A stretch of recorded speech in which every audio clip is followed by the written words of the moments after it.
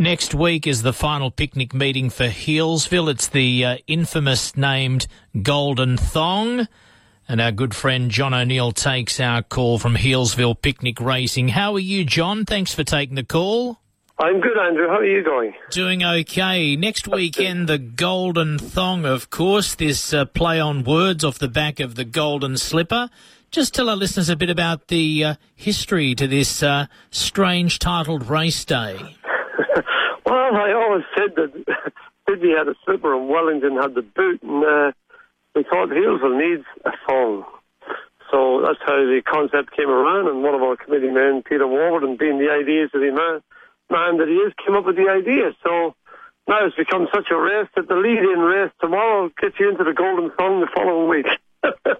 There you go. So tell me, over the course of your dates, how's this one been in terms of attendance? It is a Saturday. That's a win on itself. So how's this meeting sit with the others you usually have? Well, normally this would be like a relatively good meeting, but not our bumper meetings, like, our pre-Christmas meetings.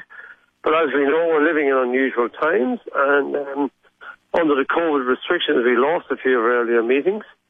We didn't have our big crowds up to Christmas. Our meetings after Christmas have been good, but this is actually going to shape up to be a bumper.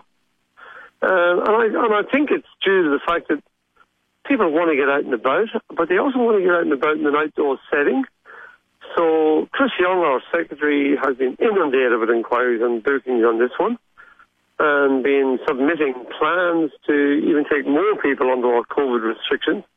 And it's the first meeting we will race without the racing industry bubble in place. So I won't be stuck in the infield as the race day track manager for the day. So I'm looking forward to it too, so I can get out among the crowd and our members and enjoy the day, because it's been a lot of stress, as you can imagine, running race meetings under COVID. And there's still a certain amount of that involved, but it's not like it was in our previous two meetings. So you mentioned there about the great pre-race inquiries. Yep. Would you expect whatever cap you're given that you won't reach that, or is it still a warning to people to book ahead? No, we will reach it. So you'll be a sellout. So if someone wants to go as we speak to you a few days before, they should plan and pre-book and not rely on last-minute ticketing. No, do not leave it to the last minute, whatever you do. It's, the bookings are already getting up there, and that's why we've applied for an extra 250 people. And so we can see the way it's going that we will be a full house.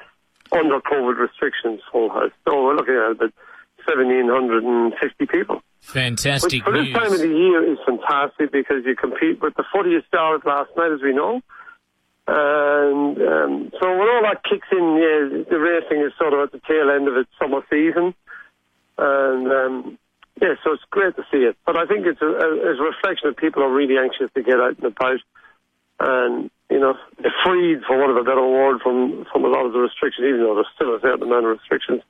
It's not to the same extent we were in 3 or 4 months ago. And this will see you out. This will wrap up a season where we weren't sure whether it would get underway, but albeit you'll have a season where you only lost one meeting, essentially. We lost a couple, yeah. Okay. Yeah. So happy to get through it, made no money. If we can keep our heads above water after this year, I think we'll be laughing, and we will. We've achieved that, and it's a great thing for the committee to be able to have done that. I'll single out Chris Young, because he has been absolutely all over this COVID planning stuff, and set a great example. So the committee has fallen in around him. Of course, they've had to work extra. The guys working on the track, there's a lot of effort in setting up. It was, like I said, Alcatraz in the early days of this COVID running. But we've come through it, and, delighted to have got through the season. So fingers crossed we can get through the last and have a great day's racing. Good luck on the Saturday coming up. Thanks for taking the call, John. Thanks, Andrew, as ever. Again, I say this at most meetings, at the end of most interviews too, that this one in particular, really appreciate, your interest in picnic racing and the station's interest in it too. So thank you for that.